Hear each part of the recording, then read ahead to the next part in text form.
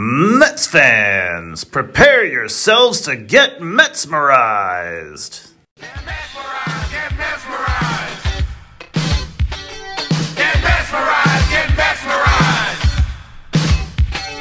Get mesmerized, get mesmerized.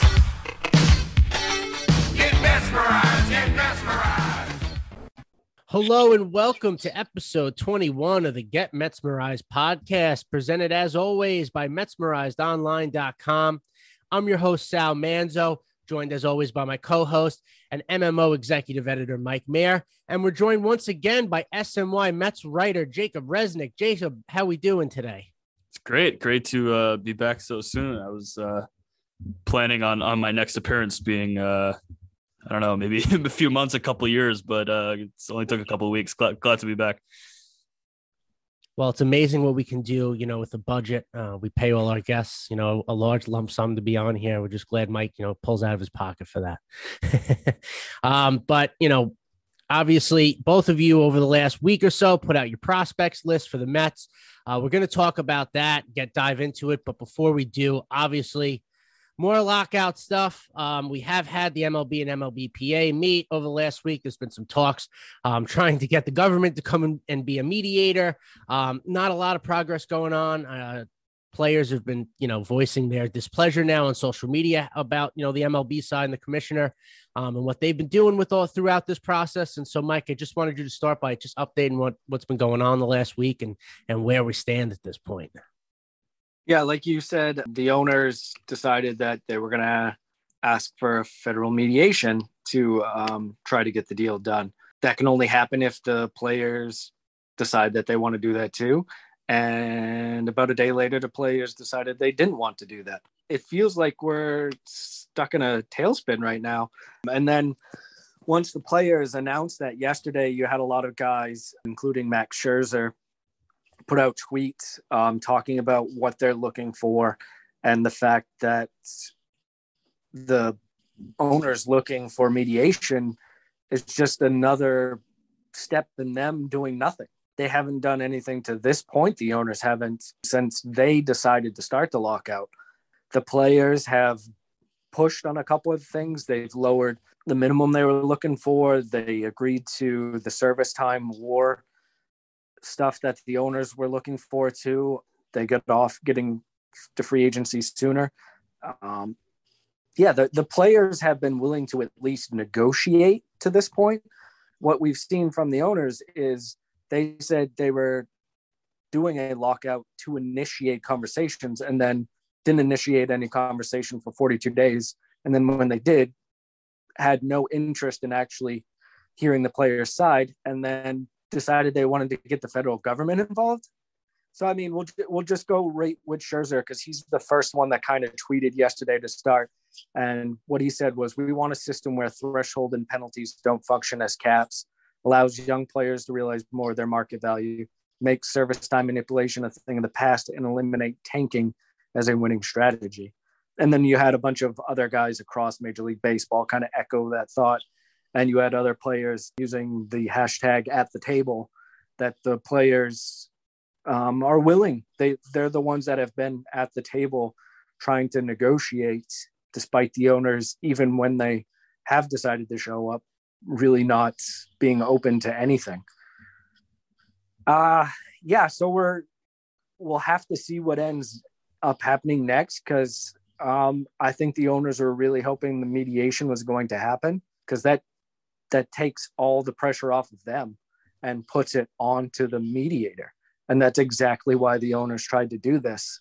So, the players are all stepping up now. You saw yesterday just a flood of players tweeting out with the hashtag at the table and talking about, I think the one thing they did a really good job between Max Scherzer, Paul Sewald, Whit Merrifield, and there was a couple others was pointing out to fans and quote tweeting fans exactly what they're looking for, and they were being unified in their responses, which is basically everything that I just read from Max Scherzer's tweet.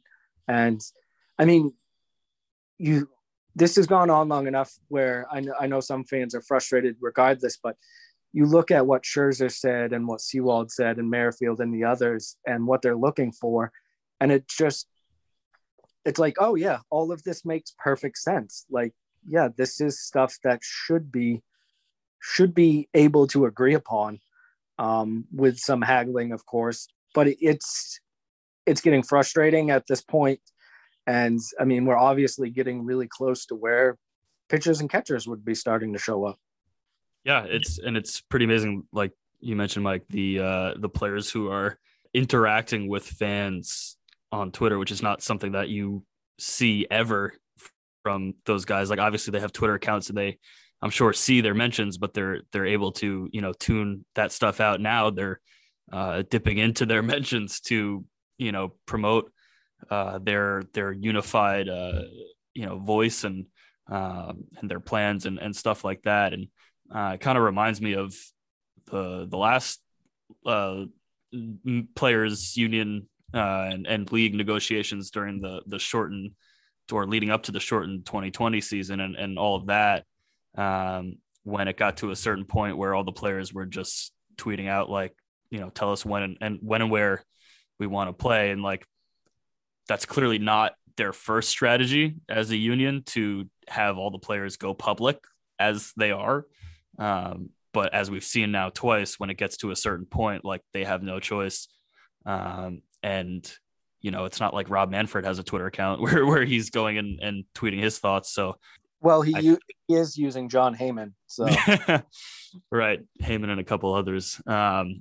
So, you know, it'll probably, if, you know, this continues, gets to a certain point where MLB realizes that they literally have no way to come out of this looking good, because they don't really have a direct to the public line, other than, like you said, some reporters who are carrying water for them. So yeah, it's frustrating. Like you said, it's, you know, I've been talking to a lot of my friends. I'm back at school now. I'm talking to a lot of my friends about how, like, this time of the year, my last 3 years here at school, it's been the same, you know, in early to mid-February, where it starts to get to be that time again, and the weather starts to get a little nicer, and we start breaking the gloves out on the quad and having a catch. And like, just the fact that we're not there. And you know, we joke, me and my friends joke around all the time. We're like, remember when baseball existed, when that was a thing?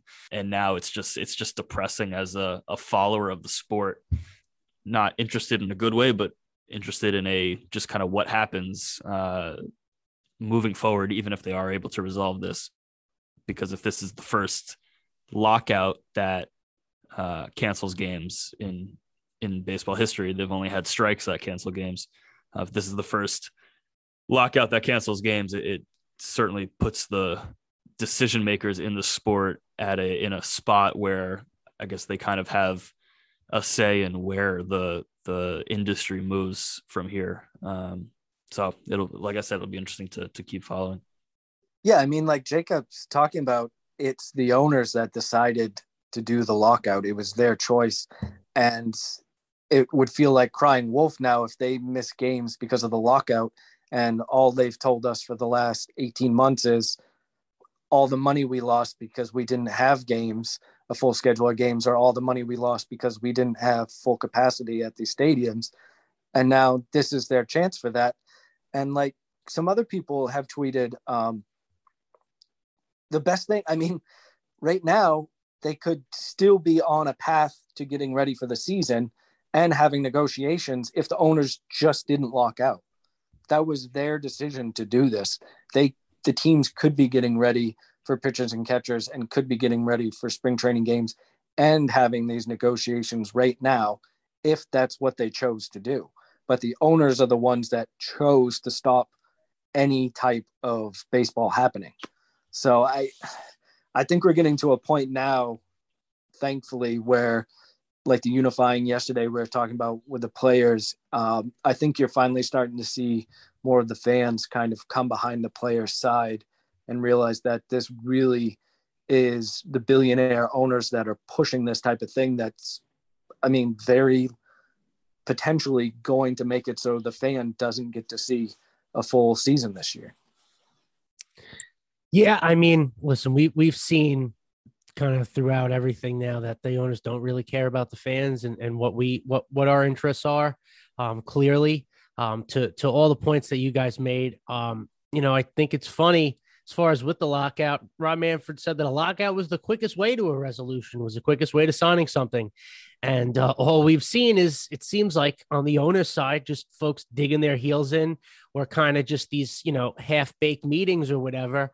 I'm looking at a tweet from Tim Healy, actually, talking about how it's pretty wild how the players aren't even asking for that much. They want a minimum salary raise, which barely moves the needle of the team's budgets.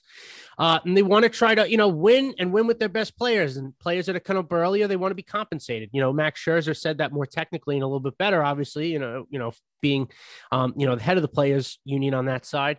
But I don't know. It's very, very sad. The owners want to concede nothing, just to get something move forward. And Mike, you brought up the point as far as how, the last 2 seasons, you had the COVID season with, no fans. And last year, most stadiums, weren't at full capacity. You had, fans in the stands, till some point during the season. So, it's hard to cry poverty when you're the ones that are kind of making this happen. So, I've said before, March 1st is my number, or my date, I should say, that if they don't get something done by then, I'm going to be nervous. And I'm getting more nervous, I guess. I don't want spring training pushed back. If it is by a few weeks or shortened, it is what it is. But now it's getting clearer and clear that this may really impact the regular season. I didn't think that was going to happen, again, because the owners want money. They want to make money back, and doing something like this is, hinder that. So, I don't know what they're doing as far as why they never concede anything, why it's always like this. They drag the sport through the mud. They drag their players through the mud just for these little short-term gains that really, if they, concede these little things that really they seem to be for the players at this point, it would make them, bigger dividends. But that's, never the thought process, I guess. Mike, I think you had something else. Yeah, I just wanted to go over one last tweet before we moved off the lockout stuff. Joe Doyle of Prospects Live tweeted out, the average payroll in 2011 was 93 million, and the average payroll in 2021 was roughly 104 million. Talking about a 12% increase in the decade. Meanwhile, during that same decade, the value of a major league team, had jumped an average of 365%. Yeah, no, that's nuts. And also, Mike, you brought up an interesting point real quick too, just as far as what the mediation goes, when they were asking the federal government to come in and mediate. It would take the earnest off the owners and then on a mediator. And I guess, to the players union's credit, they saw right through that and didn't, wasn't going to allow that to happen. So credit to them there. It's really crazy that, we're at this point.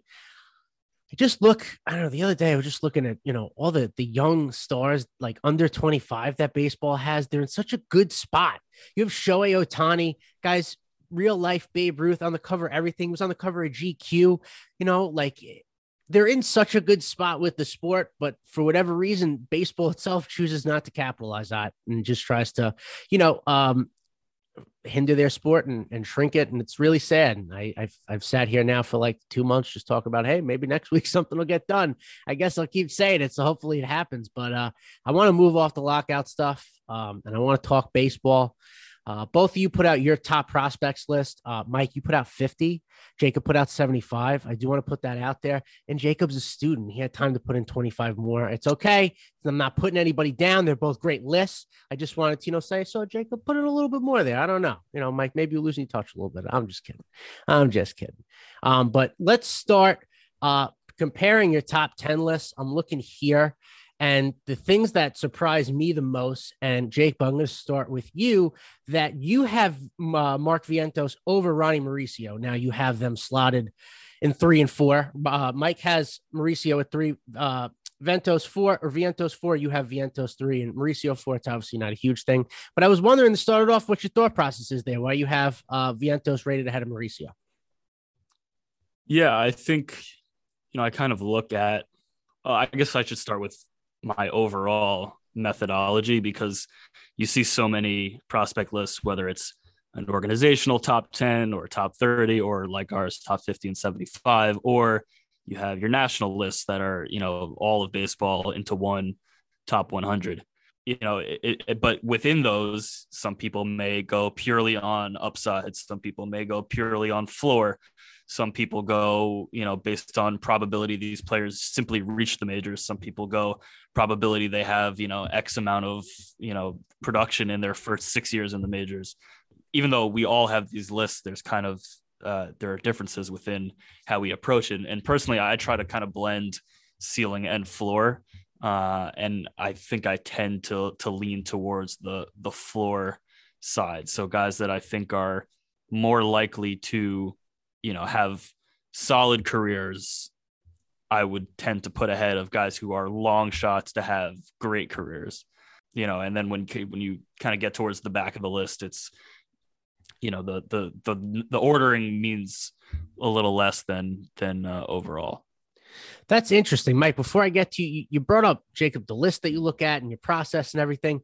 There are so many baseball prospects, and you got me thinking, is there one method for folks that cover the minor leagues and look at prospects? Like, is there a formula? You've mentioned to us the last time we had you on about prospect fatigue. I thought that was really good. How do you evaluate these guys? And I know college has gotten better over the last 10, 15 years, and you're getting a lot of draft prospects out of there, and guys are getting to the major leagues faster, which is part of the reason why we're in this lockout, right? Guys are younger, getting paid, all that's another thing.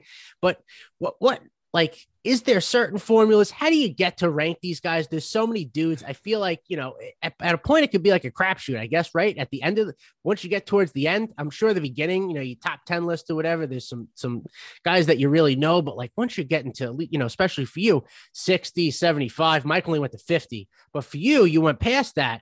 How do you evaluate these guys once you get to that point? You talk about prospect fatigue. How do you really know? Can you give us some insight on that? Yeah. I guess just personally, like how I think as a person across anything is that I like to know everything about what I'm interested in. And I guess like that's how I became obsessed with the Mets from a young age. Was like, okay, there's so much information to know about this team and this organization. I want to know all of it.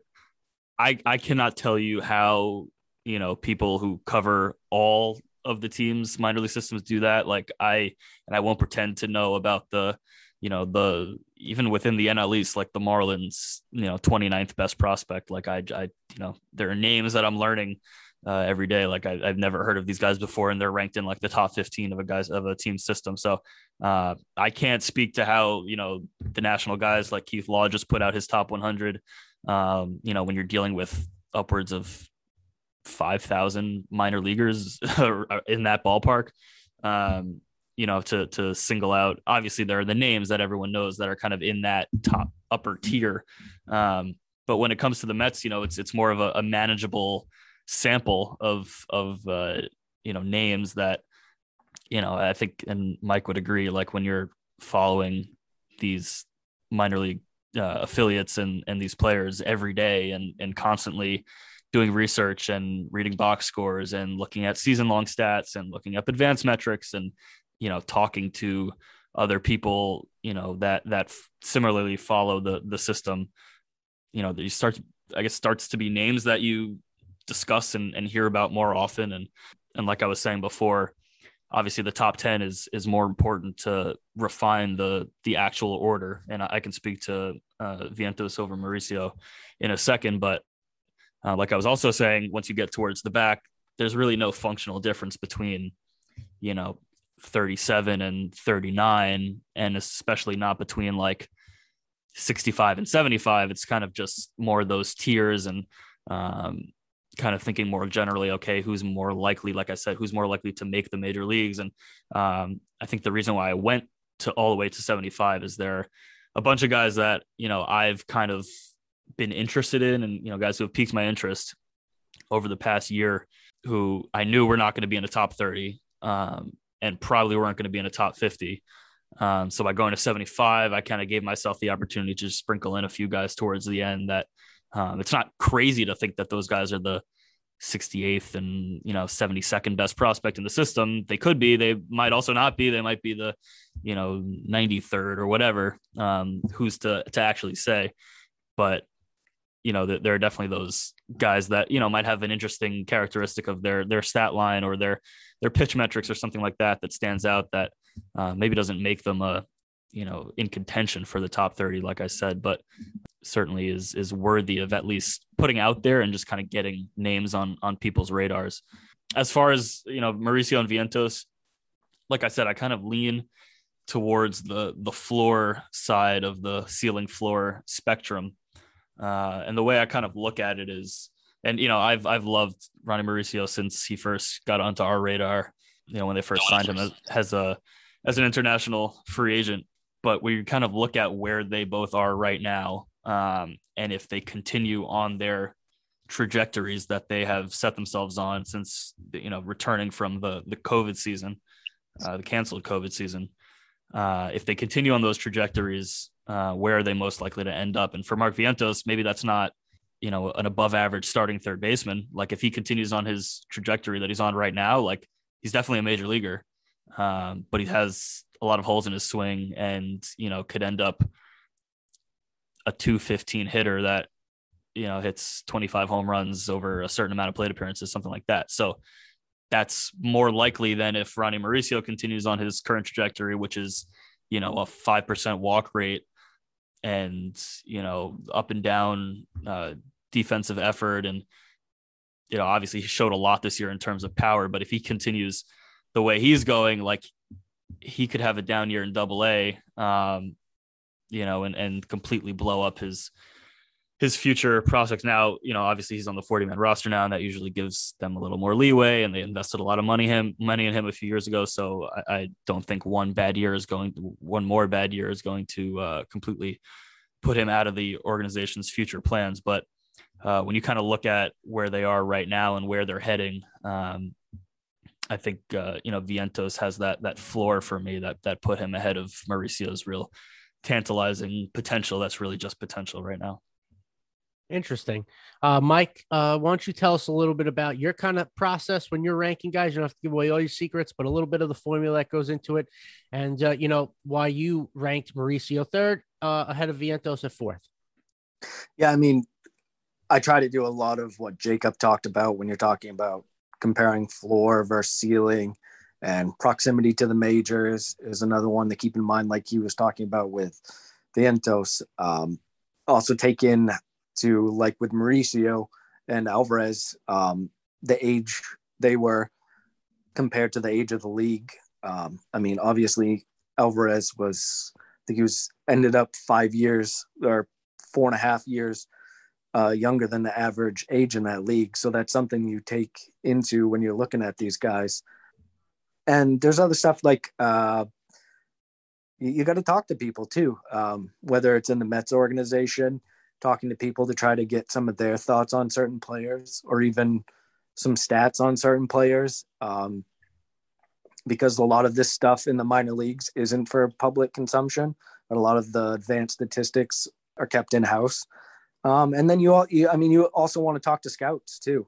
You want to see scouts from other teams, what they've seen from these guys, and just get their thought process too. I will say when I kind of started doing this, I leaned more onto that type of thing. What I read from or talked to scouts, what they thought, and what I heard from people in the Mets organization. The longer I've done it, I've gotten more comfortable with my evaluation of the player a little bit more. And not that I don't talk to those guys, but kind of weigh what I think a little more heavily. And yeah, me and Jacob, we worked together for a long time. And I think both of us kind of had the same idea for the most part. I do think I probably do lean ceiling a little more, which is why Mauricio Vientos is a good example of, it's a very subtle difference that I have him 3-4 and he has them flip-flopped. It's a very subtle difference, but I think it's a good conversational point because, yeah, that's important. Like he's talking about in the top 10, especially in a system that's top heavy, where you're placing these guys. And the reasoning behind that, I think, is very important for the readers or for anyone else to kind of understand where we're coming from. So with Mauricio, I still think he has the higher ceiling than Vientos. Obviously, I think I mean, he did have a rough season defensively in the Dominican League. That kind of shot him down my thought process on him and others. I know that he dropped in national rankings in part because of his defense in the second half of the year and in the Dominican League, and also the fact that he still isn't walking. He's not posting an on-base percentage over 300. And yes, he is young for his league, and that's not completely unheard of for a kid at 20 posting numbers like that on base. But at some point, Mauricio is a guy that has to get on base at a higher clip. We haven't seen that yet. So that's obviously going to put a hit onto what you think he's going to be. As for the power, there's not too many shortstops in the minor leagues that have the type of in-game and raw power that Mauricio has. But that's also why you can talk about Vientos having such a high floor is because of his power. He's one of the best power hitters in the minor leagues last year. And I do feel like I agree with Jacob that he's a guy that you give him a certain amount of at-bats and he's going to hit 25, 30 home runs in a major league season. It just remains to be seen if that's at third base, if that's at first base, if that's DH. And that's where you kind of have to figure out what his floor is going to be as well as his ceiling. So, I think it's really close between those two. I think it's closer than most would think between Mauricio and Vientos. I think Vientos could leapfrog him this year if he improves at third base a little bit more. That's really what I'm looking for from Vientos this year. Is he did. I do want to make a note that Vientos did look better at third base this year. Before, I had some real questions about whether he would stick at third long term, but he came into camp looking much more agile this year. He looked better physically, and he looked better at third base. And some of the metrics, again, not public, were better on him this year at third base. So I think that's something to keep an eye on going forward, specifically for him. Interesting. And talking about Mike, you said how you and Jacob, your list can be a lot of similar. The thought process is very similar. You work together a lot, obviously during Jacob's time at MMO and Mets minors. Besides the flip-flop of 3 and 4, you have, Mauricio and Vientos on there. Your top 6 is exactly the same. You both have Francisco Alvarez and Brett Beatty ranked 1 and 2. And you both have Matthew Allen and TJ Ginn at 5 and 6. Obviously, like I said, 3 and 4 are flip-flop, depending on which one you look at, Mauricio and Vientos. But, I just want to talk about your top 6 then in general. The other guys, it seems like it's a consensus that Alvarez is the number 1 Mets prospect. Talk about ceiling. I know Keith Law put out his prospect list. He has Piazza-like ceiling, at least offensively, for Alvarez. So I just want to talk about, your top 2 rankings. It seems like you guys are, in agreement with that. And, I just want to get your thought process on what you think, I guess, their ceilings are and, why you have Alvarez and Beatty ranked as high as you do. And then talk to me a little bit about Allen and TJ again to round out your top 6. Jacob, we'll start with you.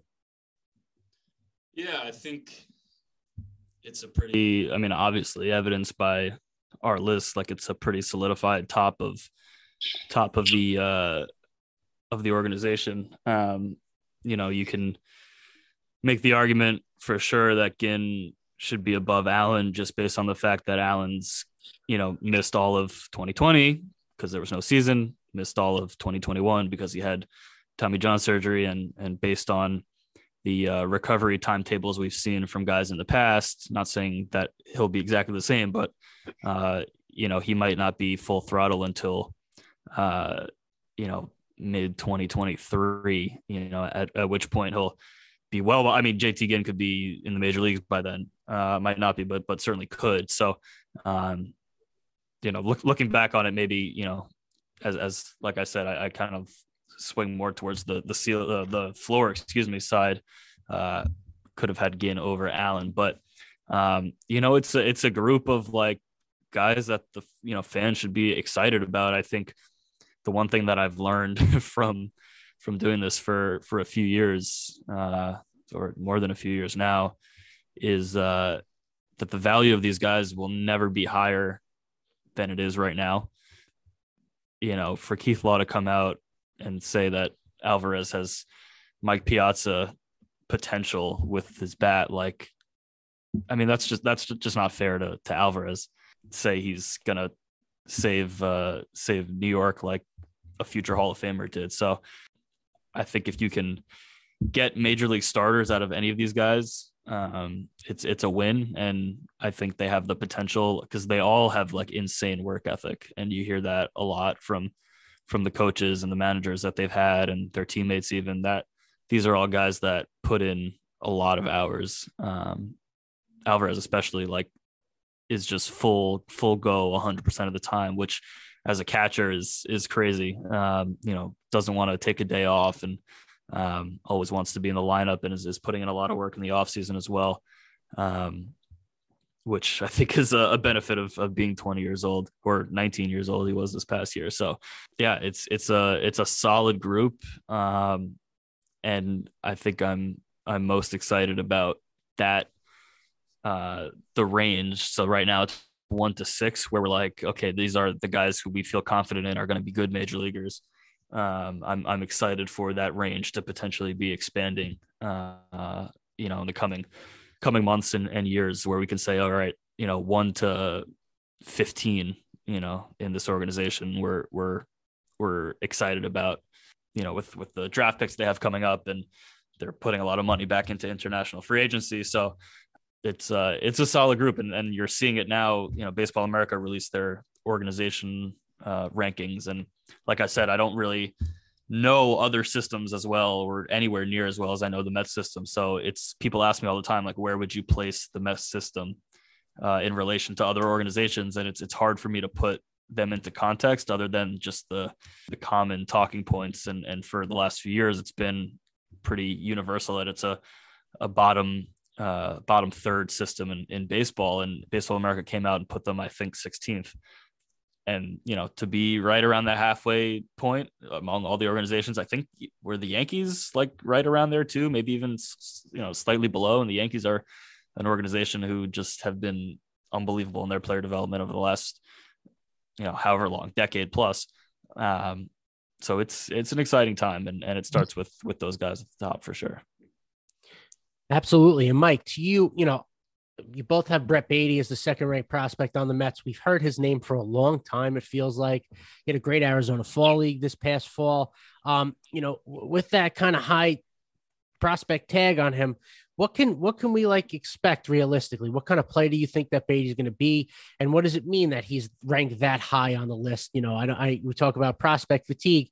What can be like, or should be, a realistic expectation once he's finally up in the majors that Mets fans, do you think, could expect out of him?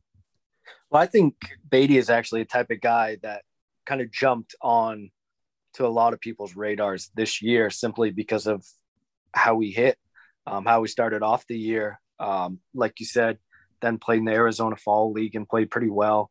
And he also started to get some real national recognition. I think Baseball Prospectus actually had him, I think it was up as high as number 18 on their top 100 in baseball. So, I mean, once you put something out like that, that's going to catch even the eye of people that normally don't even, not everyone pays attention to prospects like we do. So if you hear a Mets prospect is ranked 18th in all of baseball, that's when you're going to start taking a look and paying attention. With Beatty, I just see a guy that has a good hit tool, gets on base, and he has a good power tool as well. And at third base, I think he's fine at third. I think he's a starting caliber defensive third baseman. And I actually think he'll be fine out in left field too, if that's where they decide they play him. Say something happens, like you trade for Josh Donaldson, and he's playing third base, and then you need a bat at the end of part of the year, and maybe someone's hurt. Beatty could play some corner outfield. The fact that they put him out in left field, and the fact that he looked pretty good out in left field, I think for me adds to his value even more. But like I said, I think there's no issue with him as a third baseman.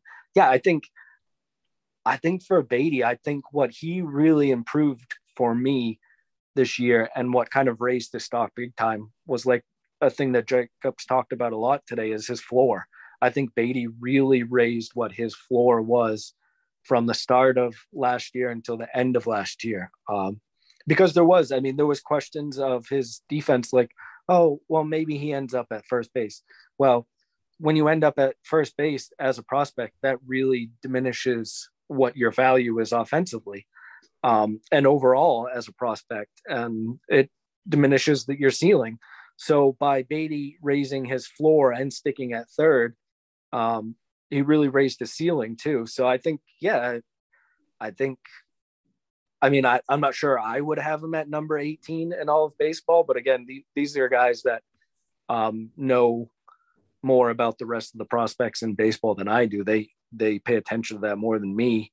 So at least from a fan standpoint, it's exciting to see someone like that from the organization that high. And Alvarez was number 8 on Keith Law's list. To see a catcher, a 20-year-old catcher at number 8, I mean, that's nuts. I mean, and then like Jacob said, throwing in the Piazza thing, that feels like a bit much. I mean, I know we got Keith coming on to the podcast soon, so we'll have to ask him about the Piazza thing. But the offensive tools are there for Alvarez. Catcher, shortstop, outfielder, whatever prospect position you want to talk about. I don't know when's the last time I personally covered a prospect that was as fine-tuned offensively as Francisco Alvarez was at 19. I can't think of anyone off the top of my head right now. Maybe Jacob has someone, but I don't remember a prospect being as polished as he is offensively. Yeah, no, I'm trying to think back, and I think since I've been doing it, the Mets have had a lot of teenagers that have high expectations and flame out really quickly.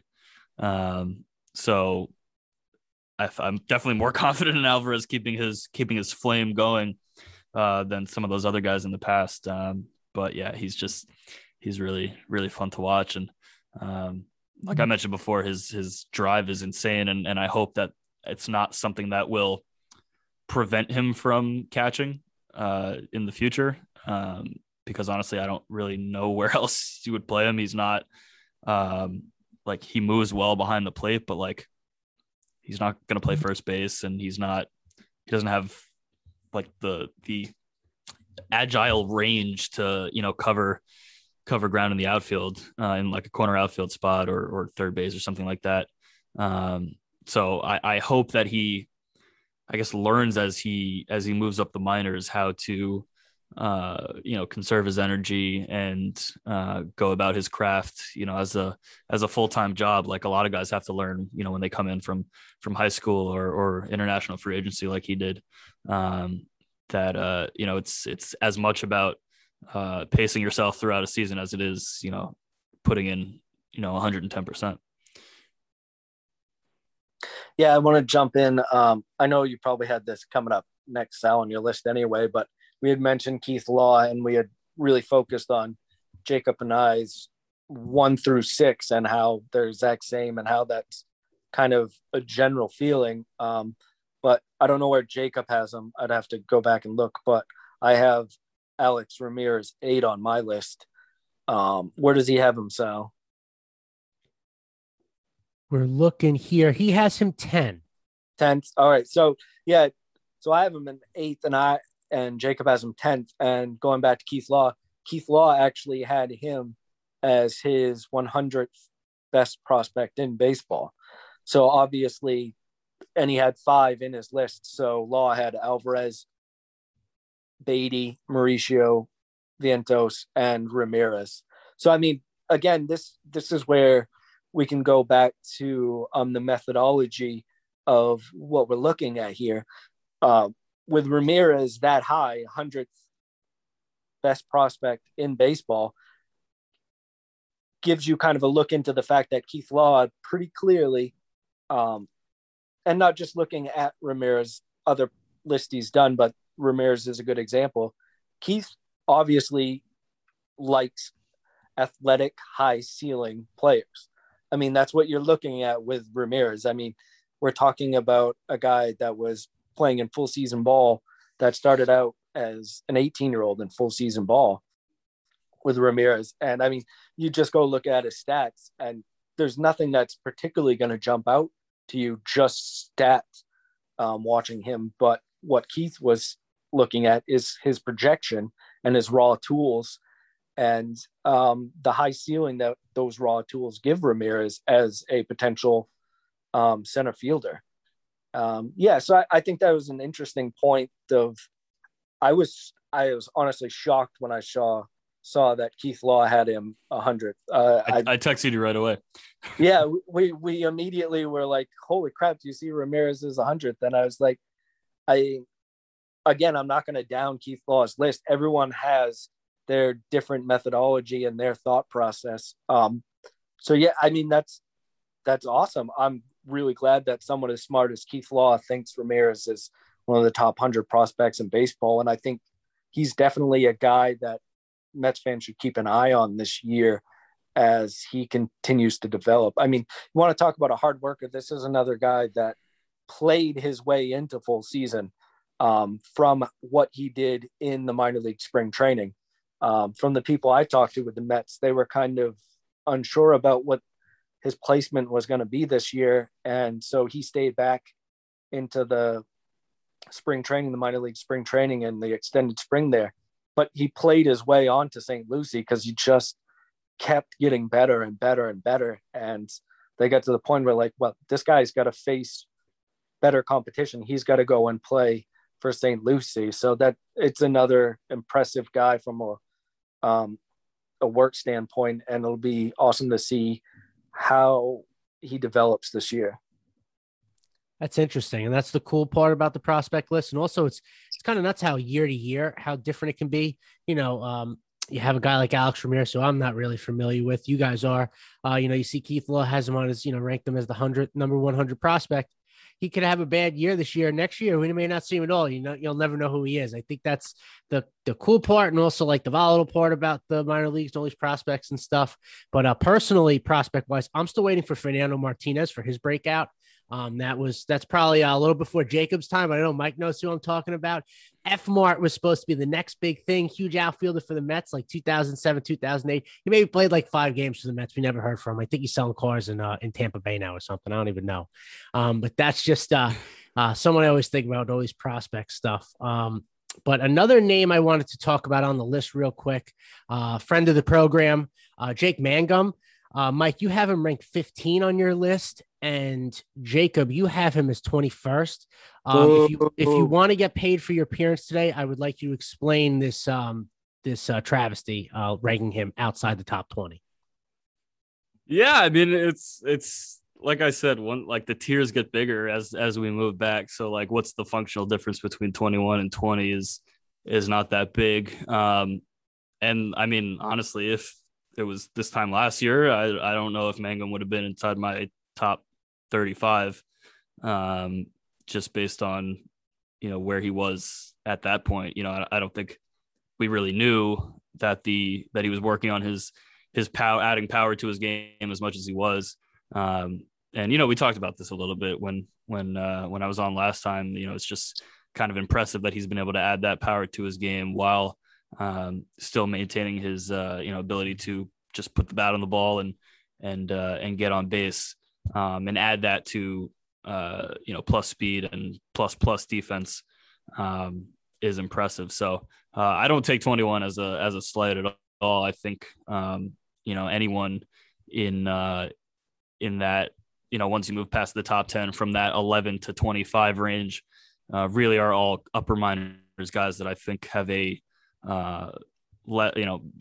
at least solid shot at making the majors at some point if the Mets need to start dipping into that Syracuse talent pool, which I'm expecting to be much more of a prospect filled roster than it has been in recent years, because you have these guys like Mangum, like Eric Orzi, Carlos Rincon, Carlos Cortez. Who else do I have? Josh Walker as a left-handed starting pitcher. Guys who are definitely not in that top 10 consideration, but certainly, like I said, have that higher floor than some of the lottery ticket guys that I have lower down on my list. So certainly, I think Mangum is in that conversation as a guy who's going to be looked at for contributions coming up soon. Got it. And he won't be mad at you because he's the nicest guy ever, but he'll show you that he's good. Mike, why did you have Jake in your top 15? Yeah, I mean, like Resnick mentioned, I mean, once you kind of get past, I mean, looking at my list, once you kind of get past like number 12 or 13, I mean, anywhere from 14 to like 27 is kind of interchangeable. You're talking really small differences between why that guy is there. But I think Mangum is 15 for me simply because proximity, and he really raised his ceiling for me this year. I thought he always had the floor of a 4th, 5th outfielder. He was going to make the big leagues at some point just because of his defense. I mean, it's plus in center field. So that type of guy is almost always going to get some kind of chance at the major league level. But no, with adding the power, I think there's a higher chance of him being more of a 3rd, 4th outfielder now. And for the Mets, I mean, that's a pretty big thing. They've kind of lacked having depth at the AAA, even AA rosters the last couple of years in the outfield. And now that Jacob kind of mentioned it, and I'm looking at my list and thinking about rosters, because I mean, hey, the lockout can happen, but it's not locking out the minor leagues. These guys are playing no matter what. Syracuse Mets in 58 days have a game scheduled for the Mets' first minor league game of the season. The only difference, I mean, the only thing to know is that the guys like Mauricio Vantos that we talked about can't play because they're on the 40-man roster. But back to the point, the Syracuse roster this year is going to be loaded, and not just loaded. I'm looking at the outfield. I don't know how they're going to get all these guys playing time in the outfield between Mangum, Plummer, Khalil Lee, Cortez has been playing the outfield, Carlos Rincon mentioned too. And then the pitching with Adam Aller, Daniel Nunez, assuming he's healthy, Eric Orza, Josh Walker. Syracuse is going to be a good Jose Buto, probably be in Syracuse. It's going to be a strength for the Mets this year, what they have at AAA roster. Yeah, and just adding another thing to that point, I remember writing at some point during this past season for SNY, I went back and looked at the Syracuse opening day roster from last season, and there were only 2 players on that roster. And keep in mind, it was expanded because they were allowing more players on like a taxi squad because of COVID. There were only 2 players on the Syracuse opening day roster last year that were homegrown. And that was David Thompson, who is now he left via minor league free agency, but he was a 4th round pick out of Miami in 2015. And Thomas Apucky, who's, that's another interesting thing to talk about from our list about how he dropped from once a guy in the top 5 in the system to now outside both of our top 30s. But like they're going from literally no prospects, and I was actually interested to see where that ranked as homegrown guys on AAA rosters. I didn't have the time to do the full research, but I could imagine not many teams have fewer than 2 guys that they drafted make it up to AAA, and I think that's a big thing for the Mets going forward in their player development. Like obviously, we talk about the bottom line in player development success being how many guys you get to the major leagues and how many guys you get to be major league contributors, but like just getting guys to like AA even is like important, because the more guys you get to AA is the more guys with the potential to get to AAA, and the more guys you get to AAA, the more guys you have the potential of getting to the major leagues. So depth is a huge thing, and I think it's starting to expand as they put a lot more efforts into their player development system. Yeah, no. And Mike, you kind of said it. The one thing I think that jumps out at me for both these lists that the Mets have a ton of outfielders, man. If you're a minor league outfielder, good luck. You really got to put something good together because you're gonna get stuck real quick. But to put a bow on the prospect talks, just real quick, I wanted to ask you guys who give me one prospect from the back end of your list that you think has the best ceiling, so to speak. Jacob, I'll start with you. Yeah, like I said, I used the back of my list to sprinkle in some names that intrigue me just from little things that would pop up during the season. I think the two I'll give you two. I'll give you one hitter and one pitcher. Both guys that spent most of their season in the Florida Complex League, which that stuff really interests me because there's like no information on that like publicly. So any little nugget that you get is pretty big relative. And it's always fun to see guys kind of pop out, from the Complex League and the Dominican Summer League.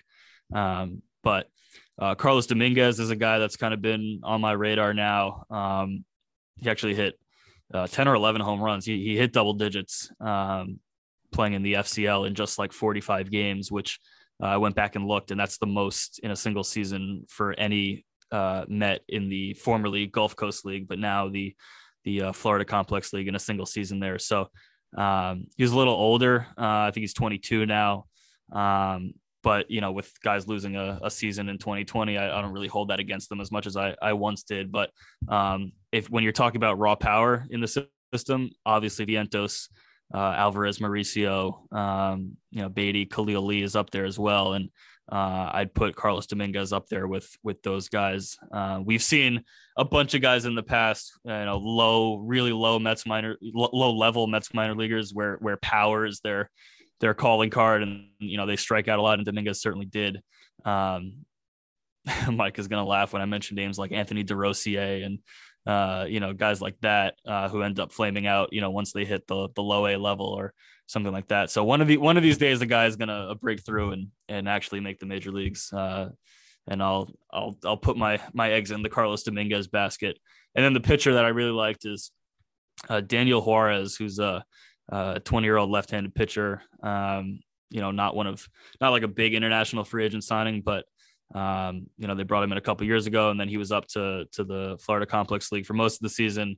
Really high strikeout rate, ground ball rate as well. When you have a low minors pitcher who has a high combination of strikeouts and ground balls, that's really what I'm gonna like. He's a left-handed pitcher as well, and he's short, which once was a knock on pitchers.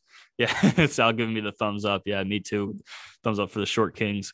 But he's a short guy, which means his fastball is coming out from a low release height. And when he was going up to see, he made a cameo with Low A St. Lucie, and you can see some Statcast data from there, and he was getting his fastball up to 20 inches of vertical break, which is really something that pops out, especially from the left side. So I had him 53, and certainly if he gets up to full season in low A and high A, I'd certainly be interested in him. And then I just sprinkled a few names. I know you only asked for one name, but I have to just shout out a couple names at the back. I put a lot of international pitchers who started to get up towards the low A level.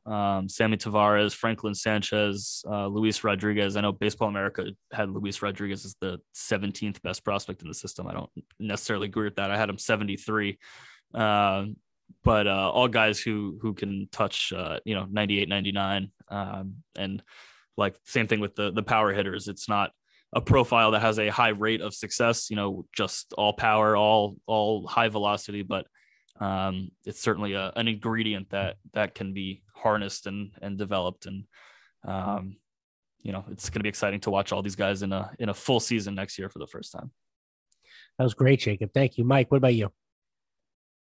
Well, I'm like Jacob, it's really tough to stay with one or two or even three.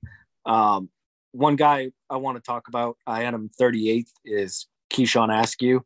When the Mets drafted him, he was a guy that sat around 90, topped out 92, 93.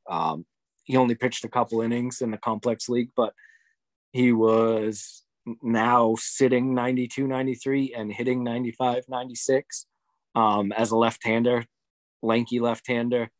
Yeah, I mean, right then and there, you're already pretty impressed. I mean, there's not a ton of left-handers throwing 95, 96 still today. And that's a starter. And he was keeping velocity deep into, in college, he kept the velocity deep in the starts. He didn't make any big starts yet with his first season. So it'll be interesting to see with that velocity spike, can he keep it up? But yeah, he's got a sweeping slider that he used pretty well too with a high spin rate this year. So he's a guy to keep an eye on, that they could move a little quick once he gets into full season ball, because he's already 22. And another name I'd want to mention, I mentioned him because we were talking about AAA and the depth that the Mets are going to have. And this guy, Connor Gray, was pitching for the Chicago Dogs in independent ball last year when the Mets picked him up, and then he pitched in St. Lucie, pitched well. He went to AA Binghamton, pitched well. So the Mets like, well, we're going to send him to Arizona Fall League, where you send a lot of, I mean, for the most part, is a lot of top prospects are in the Arizona Fall League. And he pitched pretty well there too. This is a guy that fastball around 93, 94, good command of all of his pitches. And his out pitch is a curveball that, I mean, it's one of the better curveballs in the Mets system. Obviously, you go look at his baseball reference page and you're going to find out that the dude's 27, which is obviously makes it tough for him to be in any top list. I think I had him 43rd, but we're talking about a guy. I just wanted to shout him out. We're talking about a guy that was pitching in indie ball, jumped all the way to the Arizona Fall League, and is probably going to be pitching in AAA next year. So, I mean, we're talking about that's one or two starter injuries away from him pitching in the big leagues. And he's got a pretty decent pitch mix between his fastball, curveball, and changeup. I think he's a guy that could eat up a couple of innings. For a hitter, I really wanted to say Wilmer Reyes, but then I realized I had him at 28 on my list. I've always been a Wilmer Reyes fan. Dude that can play shortstop really well, but the Mets have moved him around the entire infield. He's played everywhere in the infield. He had a knee injury that forced him to miss most of the year this year. I think he's got a pretty good hit tool. I think that he's a guy that's going to rise pretty quick this year. But so he's in my top 30. So I'll pick a hitter outside the top 30, just so I'm not breaking any rules, but I had to mention him. A guy that I know Jacob's seen firsthand is Jose Peraza. He plays second base, third base, and Jacob mentioned all those power guys, like the top tier. I think Peraza is kind of in that next tier of guys that have good power. And he doesn't strike out a ton. He walks a little bit. He can play second and third. I think he's pretty solid at both of those spots, and he's still only 21. So he's not a big name guy. I had him at 34. Just a kind of the under radar guy that keeps performing pretty well in the minors, and between having the power and the ability to play a couple of defensive spots, those are always type you look at later that might end up with a big league career, or at least get a taste like a Blankenhorn, a Travis Blankenhorn that the Mets had up this year. So yeah, I think that'll. I don't want to keep dipping into too many names here. No, that's great. Jacob, do you have one last thing? Yeah, just on Peraza, because Mike's mentioned that I've been high on him as well, and got to see him in Brooklyn when he was 19. Got a call up when they were still a short season team in 2019, and he was young but looked really good there. Really strong arm from third base and a lot of power. And just a nugget I had on him, this was in an SNY article I wrote. If you look at the last two seasons of Mets minor league baseball, which is 2019 and 2021, and exclude like the AAA veterans that they've brought in, that they bring in every year, the home run leaderboard for those 2 years combined is 5 guys that, are in the top 10, if not, top 5 talk. Vientos, Alvarez, Carlos Cortez, Mauricio, and Brett Beatty. And then Perosa's in that group as well. Perosa actually has more home runs than Beatty over the last 2 years, and right behind Mauricio. So he's definitely one of those guys that has a strong tool. Whether the rest of his game is going to come together and manifest itself into a major league career remains to be seen, but he at least has that going for him. And last thing I just want to mention, because Mike brought up Keyshawn Askew, I think just overall, like some of the guys from other guys from the Mets drafts last year, like are interesting. And, a lot of pitchers that probably profile best as relievers going forward, like, Levi David and Carson Seymour, Christian Scott, Mike Vasil, I think has the best chance to remain as a starter. So that's why I had him as my number 30, but I know his fastball was ticking up to the upper 90s in short bursts. So maybe he's a reliever in the future as well. But I think the Mets did a really good job with their draft this past year. Obviously they didn't get their number one, first round pick to remain in the organization, but they have a lot of guys who I think are going to, like I said, boost that depth in the coming years as in the upper levels. Justin Guerrera was their last pick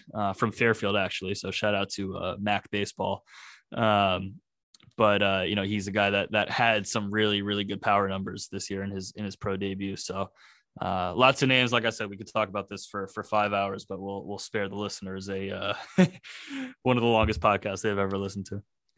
That's all right. I appreciate it. I think the short of it is the Mets are in some good hands with their minor leagues. It's been thin, for a while, but it seems like that's something that the new regime is really putting a focus on, and some former prospects are, going to be moving up the pipeline soon. Should be some good things with the future in Queens. But last couple things I wanted to get to. Let's wrap this up real quick. Robinson Cano has been tearing it up in the Dominican Winter League and in the Caribbean Series. Mike, I beat you to it. I talked about it first. So real quick, Mike, is Robinson Cano back? The people want to know. Is Robbie C 24? Is he back? What new steroids is he taking to do this? And when eventually will he get suspended again? The people want to know, Mike. Yeah, like you said, I mean, he was a all-star for the Caribbean Series. He hit over 400, had a slugging around 600, though slugging is skewed because one of his extra base hits was just a pretty common single to center field that former Mets legend Yonesui Vargas misplayed into a triple. So, yeah, no, I mean, I've got a chance to watch. He played 38 games in all in winter ball between the regular season, the round robin, and then the Caribbean Series. In those 38 games, this still isn't a guy that's squaring up a lot of balls. I know he hit 290, but his slugging percentage was, I think, 357 in 38 games. He also knocked in a ton of runs, but he was beating the shift once in a while. He was hitting a lot of dunkers. One home run in that span. He's just not squaring up too many balls. I don't see a ton of power. And maybe, it's so tough to judge. I mean, in those leagues, you're talking the pitching competition is about double, triple A. You're talking about a guy that hasn't played in a long time.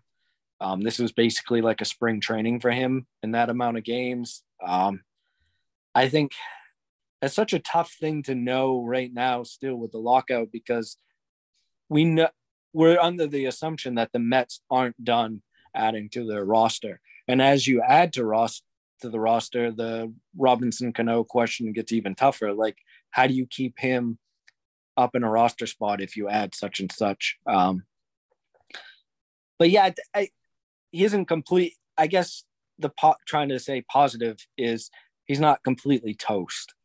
I don't think his defense was okay at second too. So, I mean, I don't think he's completely toast quite yet. I'll say it. He's completely toast.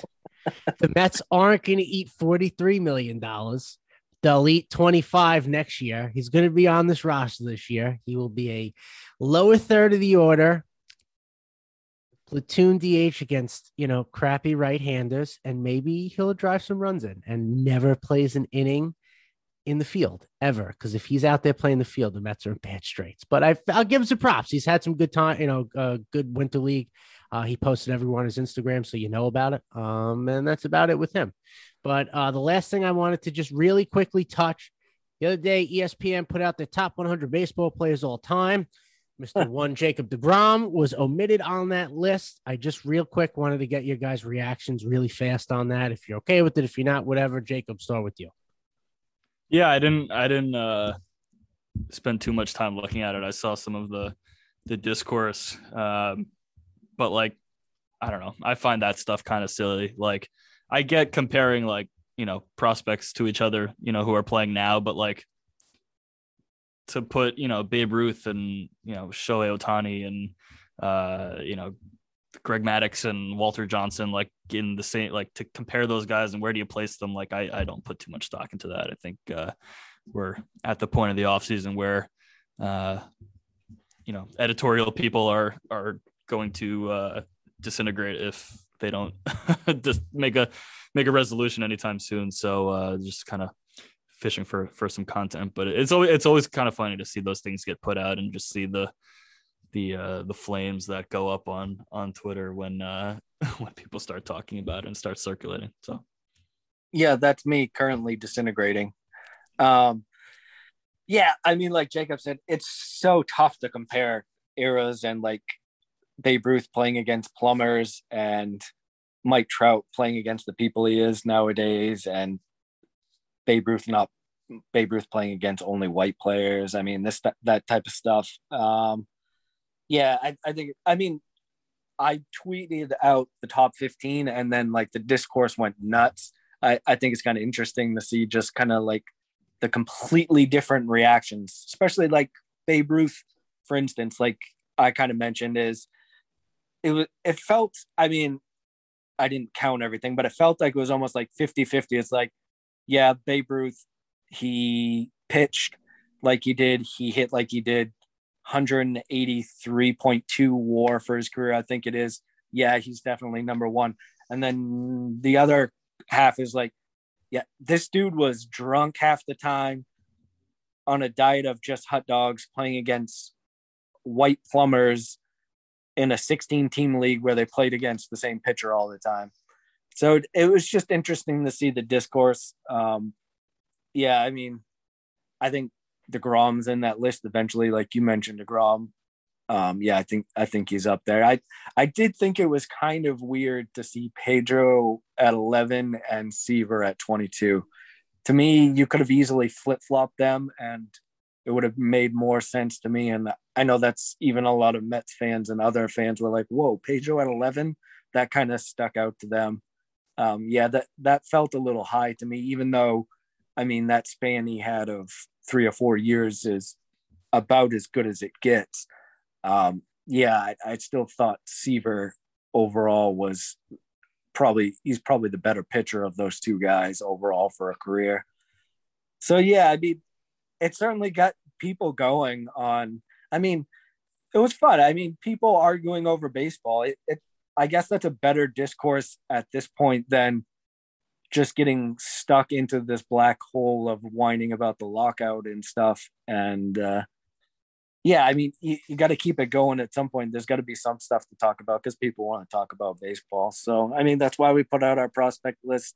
I know I originally only wanted to go to 30, but I'm like, oh, I want to talk about that guy too, and that guy. And like Jacob said, there's like these guys outside the 30 are like, well, they got this tool that might get them to the big leagues. Like this guy might get there. So you wanted to mention those guys. And honestly, I cut it off at 50 simply because I didn't think people would have cared past 50. And of course, Jacob proved that wrong going to 75. And now next year I'm going to go to at least 100. There you go. Yeah. And shout out the worldwide leader actually talking some baseball stuff. That's probably the main takeaway there. And baseball is 150 years old, man. There's a lot of people to be represented, a lot of generations to get represented. So can't get too mad. DeGrom will end up on that list at some point, once his career is over, without a doubt. But it's just something fun to talk about. Just need baseball back. Yeah, this stinks. I don't know. I don't know what else to say anymore about the lockout stuff. Just help us out, man. Baseball's in a good spot. You got great players. Promote your sport. Sign this thing. Let's get rolling already. So then the Mets don't have a fake season when they win the World Series this year. It's a full 162. I got to hear anybody. I'm just kidding. Hopefully, but that's everything we have for this week, guys. We have a couple of really special guests coming to the show over the next week or so. So please be on the lookout for that. We'll have all the latest on the lockout stuff. More fun Mets content to talk to you. But until then, don't forget to get mesmerized. Get mesmerized, get mesmerized.